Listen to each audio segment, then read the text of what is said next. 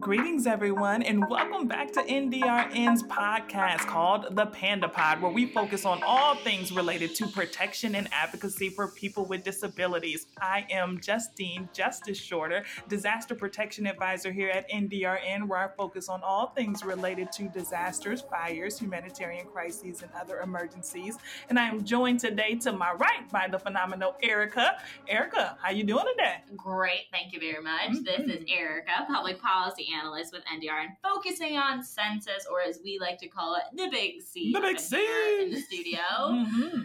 And to my right, I had to double check that. I saw the hesitation in your Am I face. right or left? To the right. And this is Michelle Bishop, Voting Rights Specialist at NDRN, here on the Panda Pod with you today, the podcast filled with pandemonium. Oh! We knew she had to do it. Stole a pun from Erica. We knew It's it a big had day. to happen. Big day here It in had to NDRN. happen. Well, you know, today right? has to be a big day because it is also the last day of this series, all focused on sad. disability, disaster, and democracy. It is our final episode in this three-part trilogy. Although we've come Oh, to the end of the road, I still can. Erica, do you even know that? I have no idea, but I'm impressed. It's with it. unnatural that you don't know that song. It is. It is so wrong.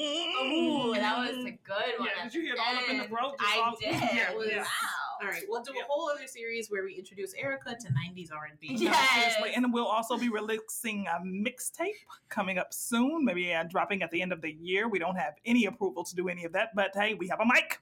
But And- don't worry, the Panda Pod is here to stay. There are other NDRN staff that are eagerly cooking up spicy new content, including Erica and I. Who are working on Pava with Java, a Pava podcast. You heard it here.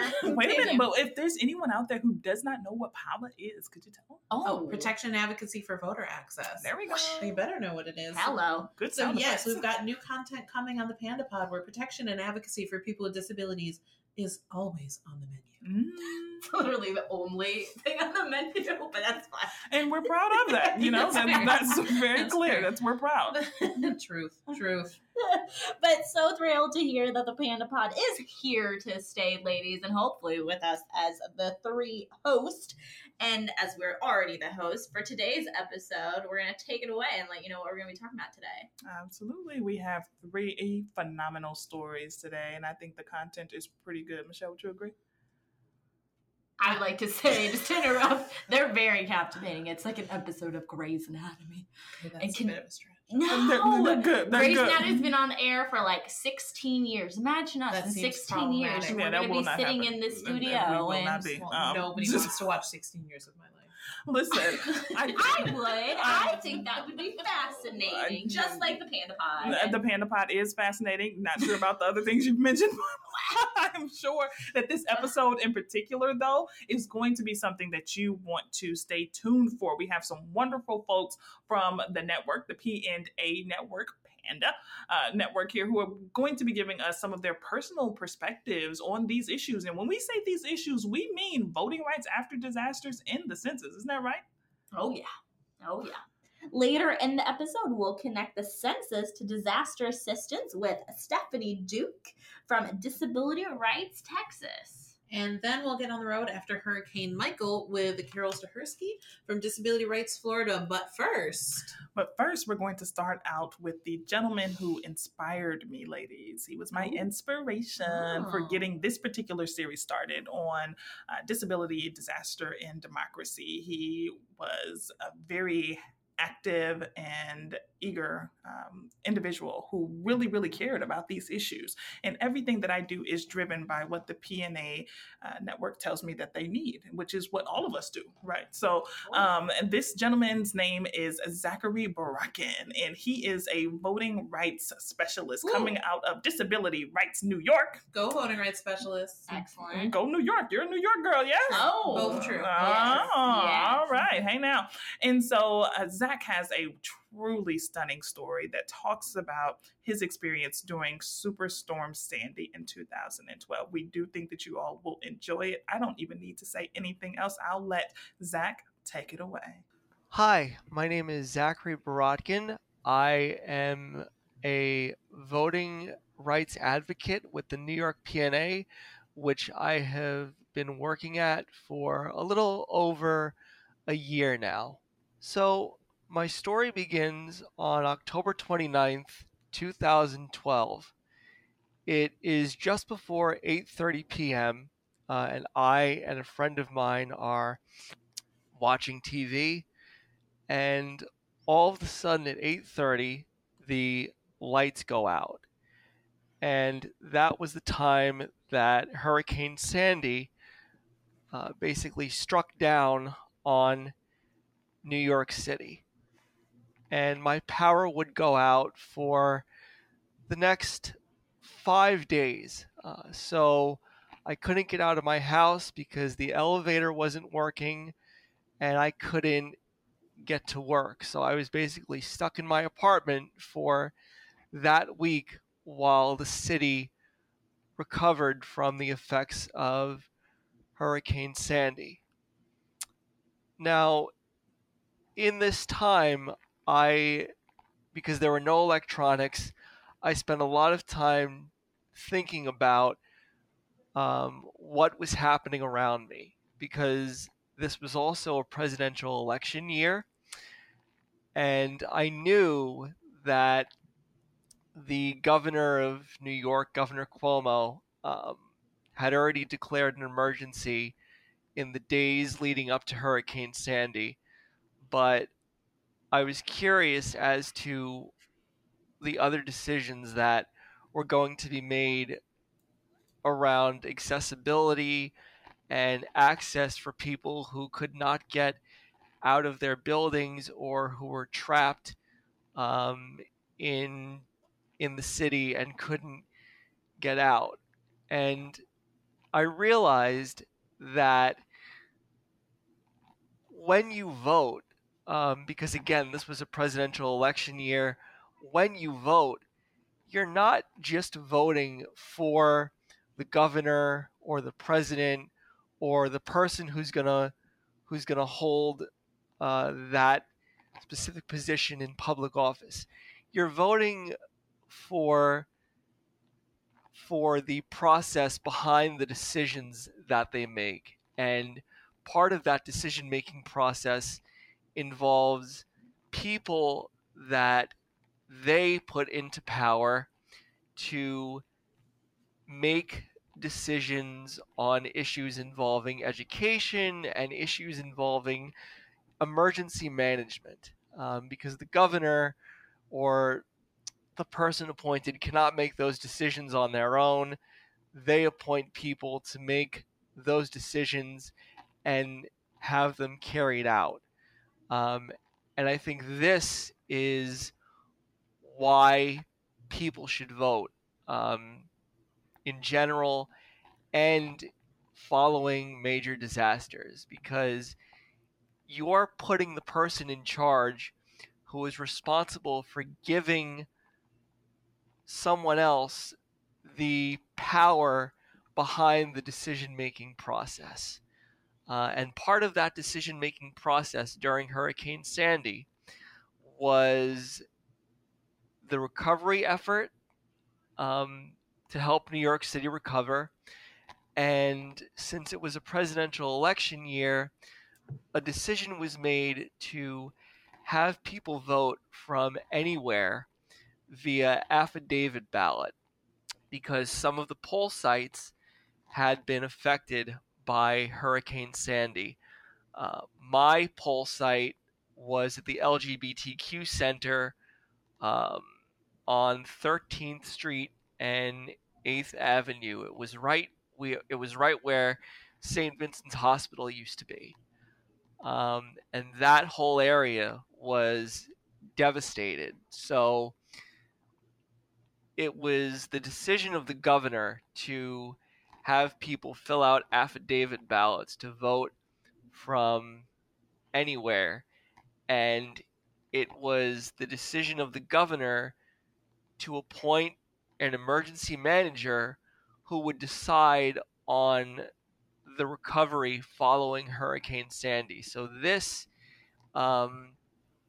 is an important reason why people should vote in general, because again, they're voting not just on the person who's going to hold high office, but they're voting on the decision-making process. They're voting on the people that the governor is going to put in power, that's going to be behind the decision-making process that's going to affect their lives. So this is an understated reason, but it's a very crucial reason why people need to vote, because these decisions affect everybody. Thank you so much, Zach. And now we go to Stephanie. Hello, my name is Stephanie Duke. I'm the Equal Justice Work Disaster Recovery Legal Fellow at Disability Rights in Texas. And I have been working in the Houston office for almost 2 years since Hurricane Harvey hit after 2017. So disasters are catastrophic events which range from terrorist attacks to extreme weather occurrences. And today, the reality of it is that they are increasing in numbers and in severity. In 2019 alone, there were over 100 declarations with damage assessments at over $91 billion. So in addressing needs after disaster, previous traditional models have focused on self-preparedness to potentially alleviate consequential costs. While this method has lessened some expenses, the exponential costs have not been decreased. So there's been a new process that looks at the whole community, or community resiliency approach. Community resiliency has become the central framework guiding disaster preparedness and planning efforts, with researchers, practitioners, and policymaking involved and focusing on the factors that communities need. Different conceptualizations of community resiliency emphasize that communities have different types of resources or capital.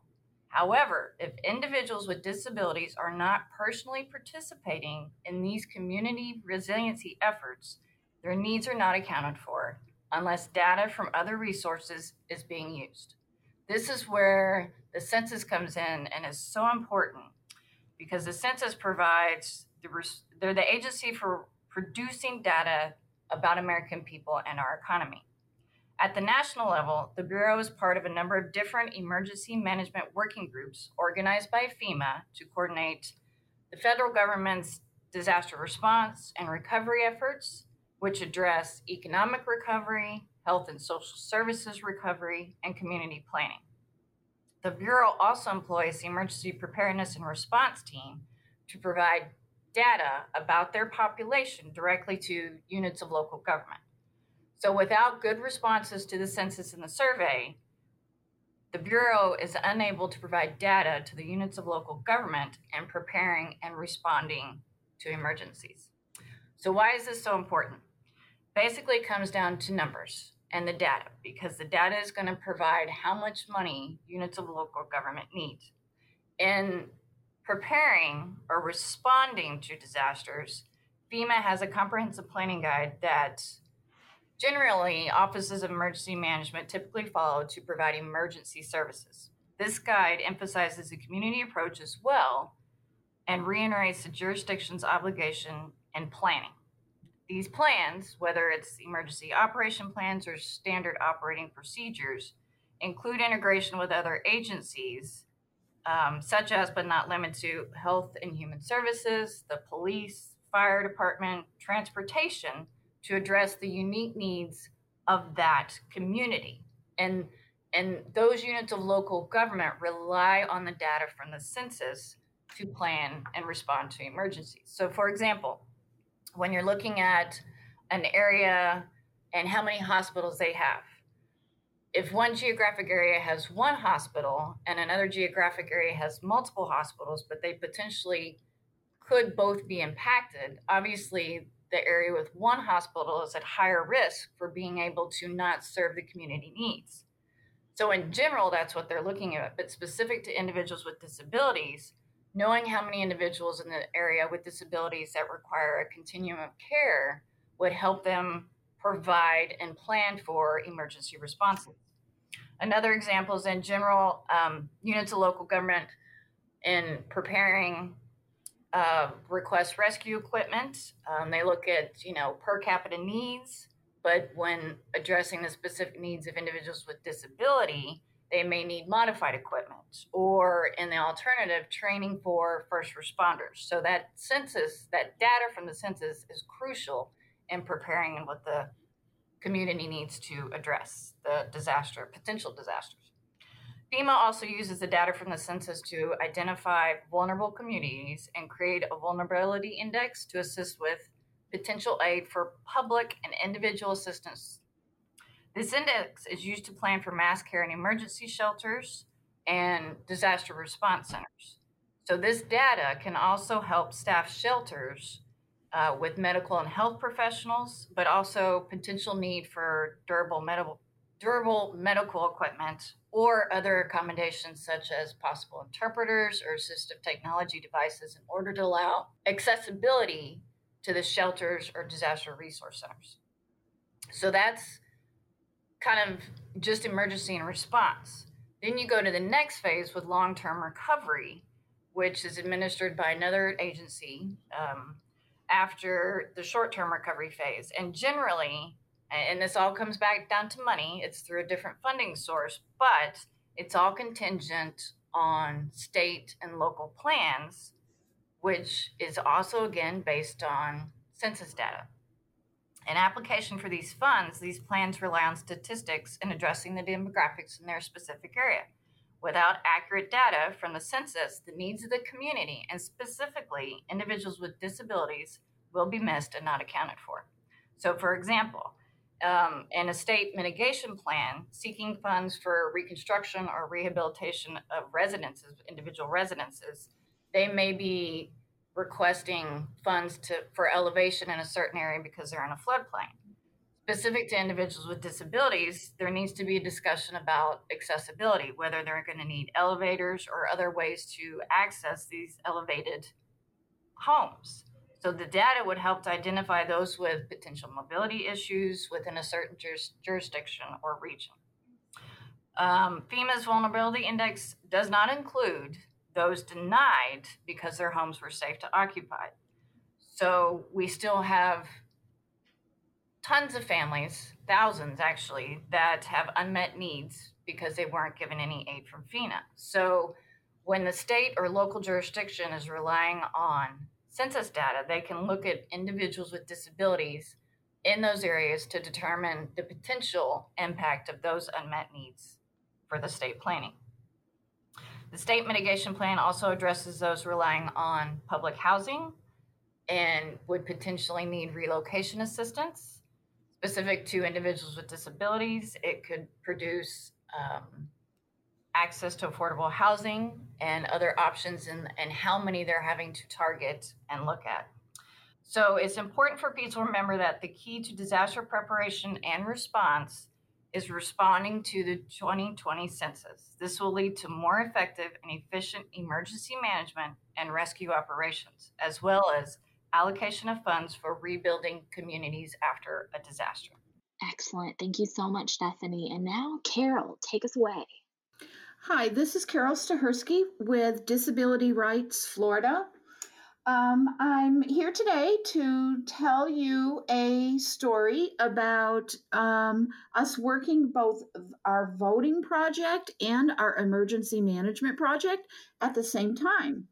As most will remember, we had a pretty devastating hurricane up here in the panhandle of Florida, Hurricane Michael, that had a lot of damage. Unfortunately, this hurricane hit right during voting, open voting. So we were concerned that polling places were open and running and buildings were not damaged, and how the different supervisors of elections dealt with making it all work so that people could vote.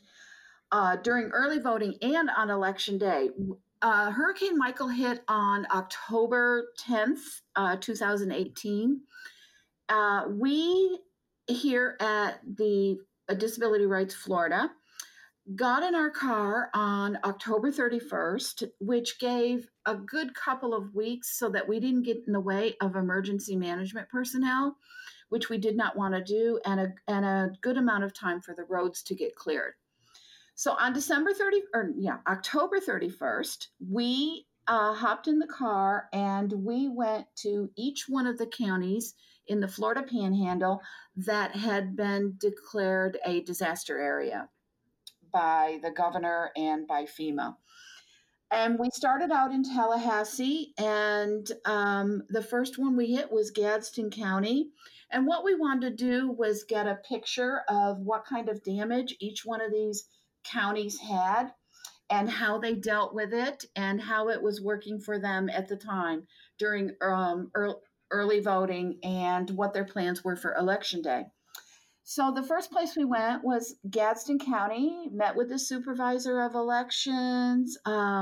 They were very available, very accommodating. We went right to their office and got a report of how they were doing. They said had to relocate one precinct due to building damage. They relocated the precinct to a library, and they report everything is going well. They used, of interest was how they let voters know. They said they used the newspapers and postcards and a sign at the old precinct to notify voters of the change of location.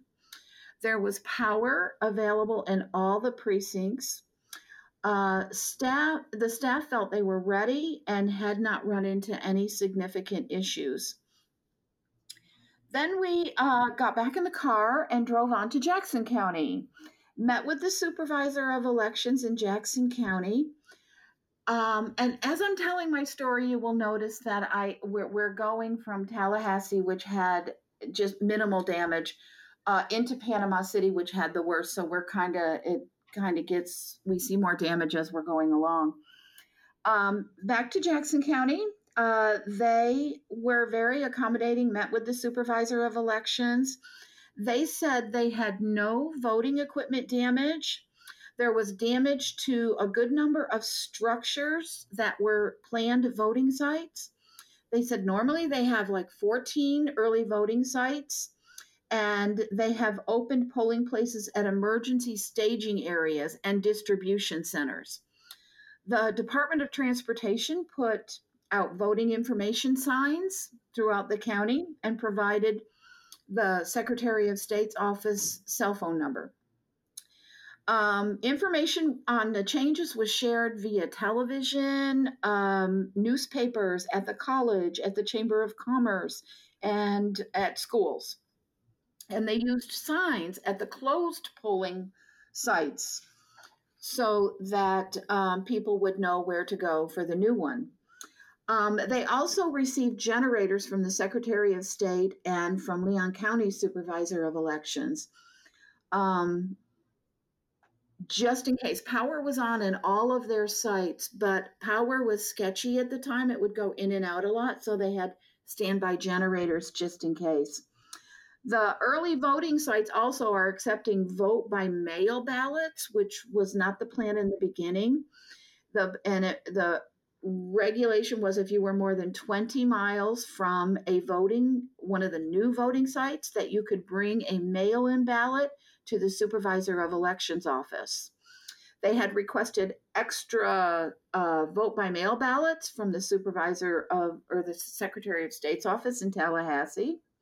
And they also, many of the churches were providing rides to the new polling places free of charge. Immediate family members were allowed to pick up vote by mail ballots to mail to displaced voters, because a lot of voters were not in the area anymore. They were in shelters that might have been throughout the state or even another state. So they were really good about sharing information and what their plans were. They said they used social media in addition to some of the other avenues to announce the changes. Excuse me. Then we moved on to Calhoun County, met with the supervisor of elections there. They're very available, very accommodating.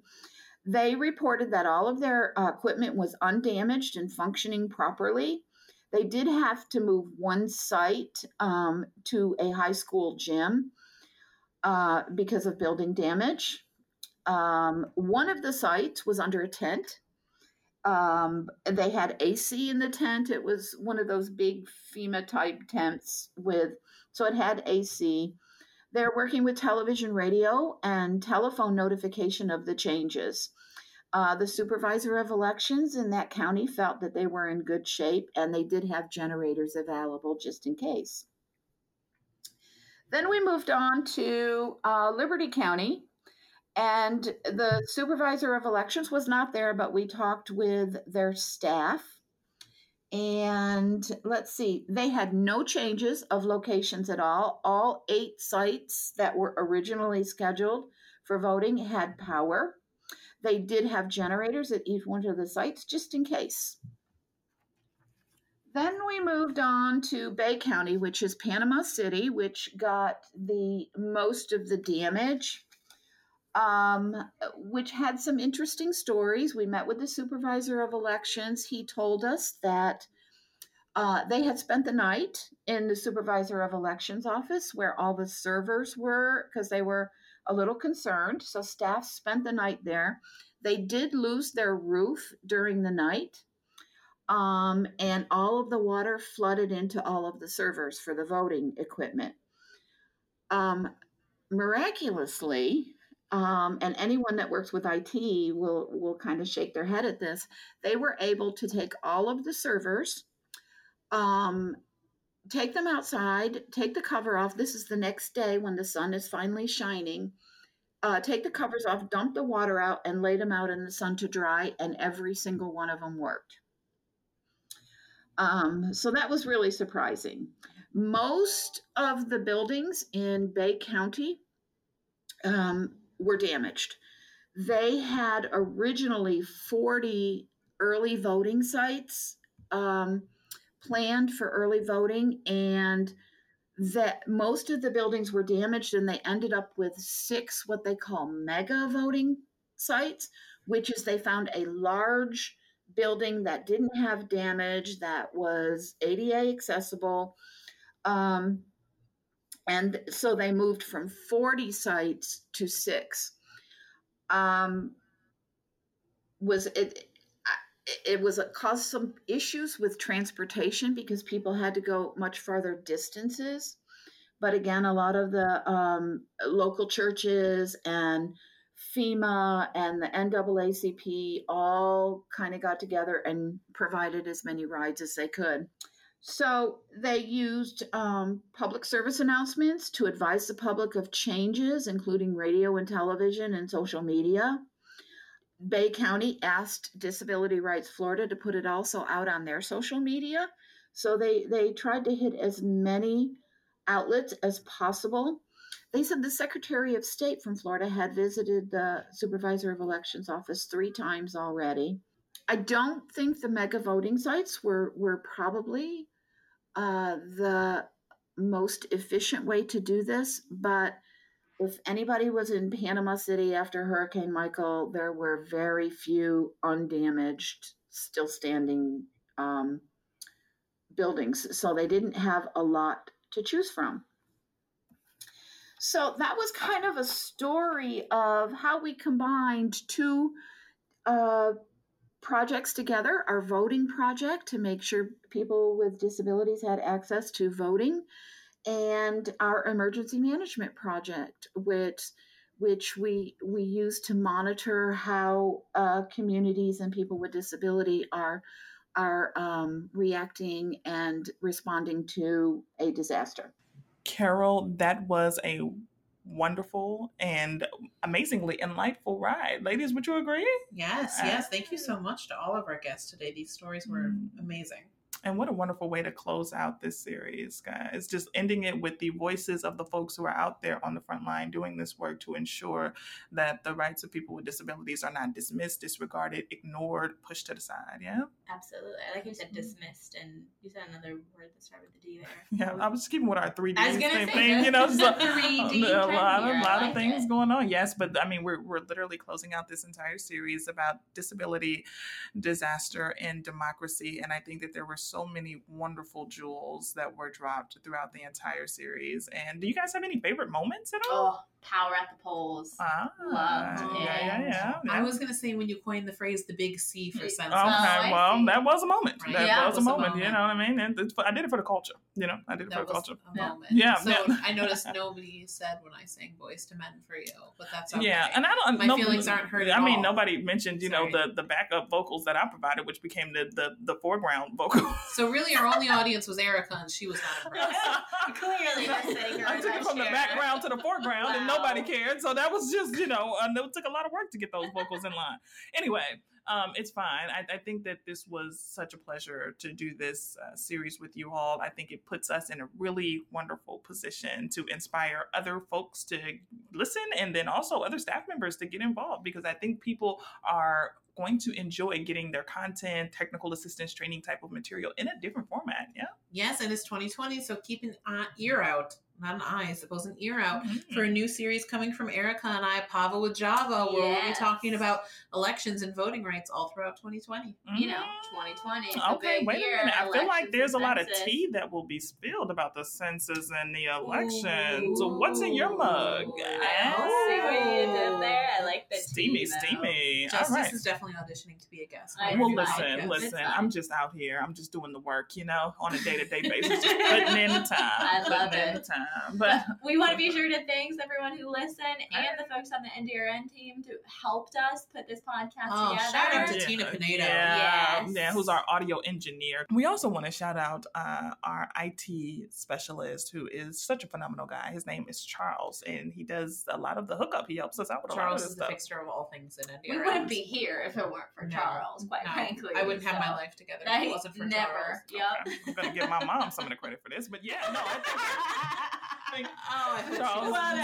Charles is a big part of this as well. I see. All right, good to know. Oh, Carol Bishop, I'm so sorry.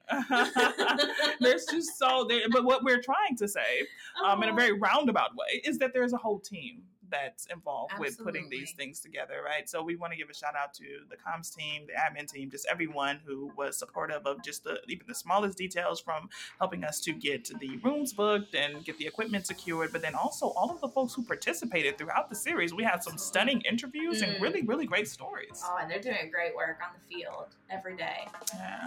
So it's been a joy. Stay tuned in, everyone. There's way more coming for you on the Panda Pod. The Panda Pod. We're out.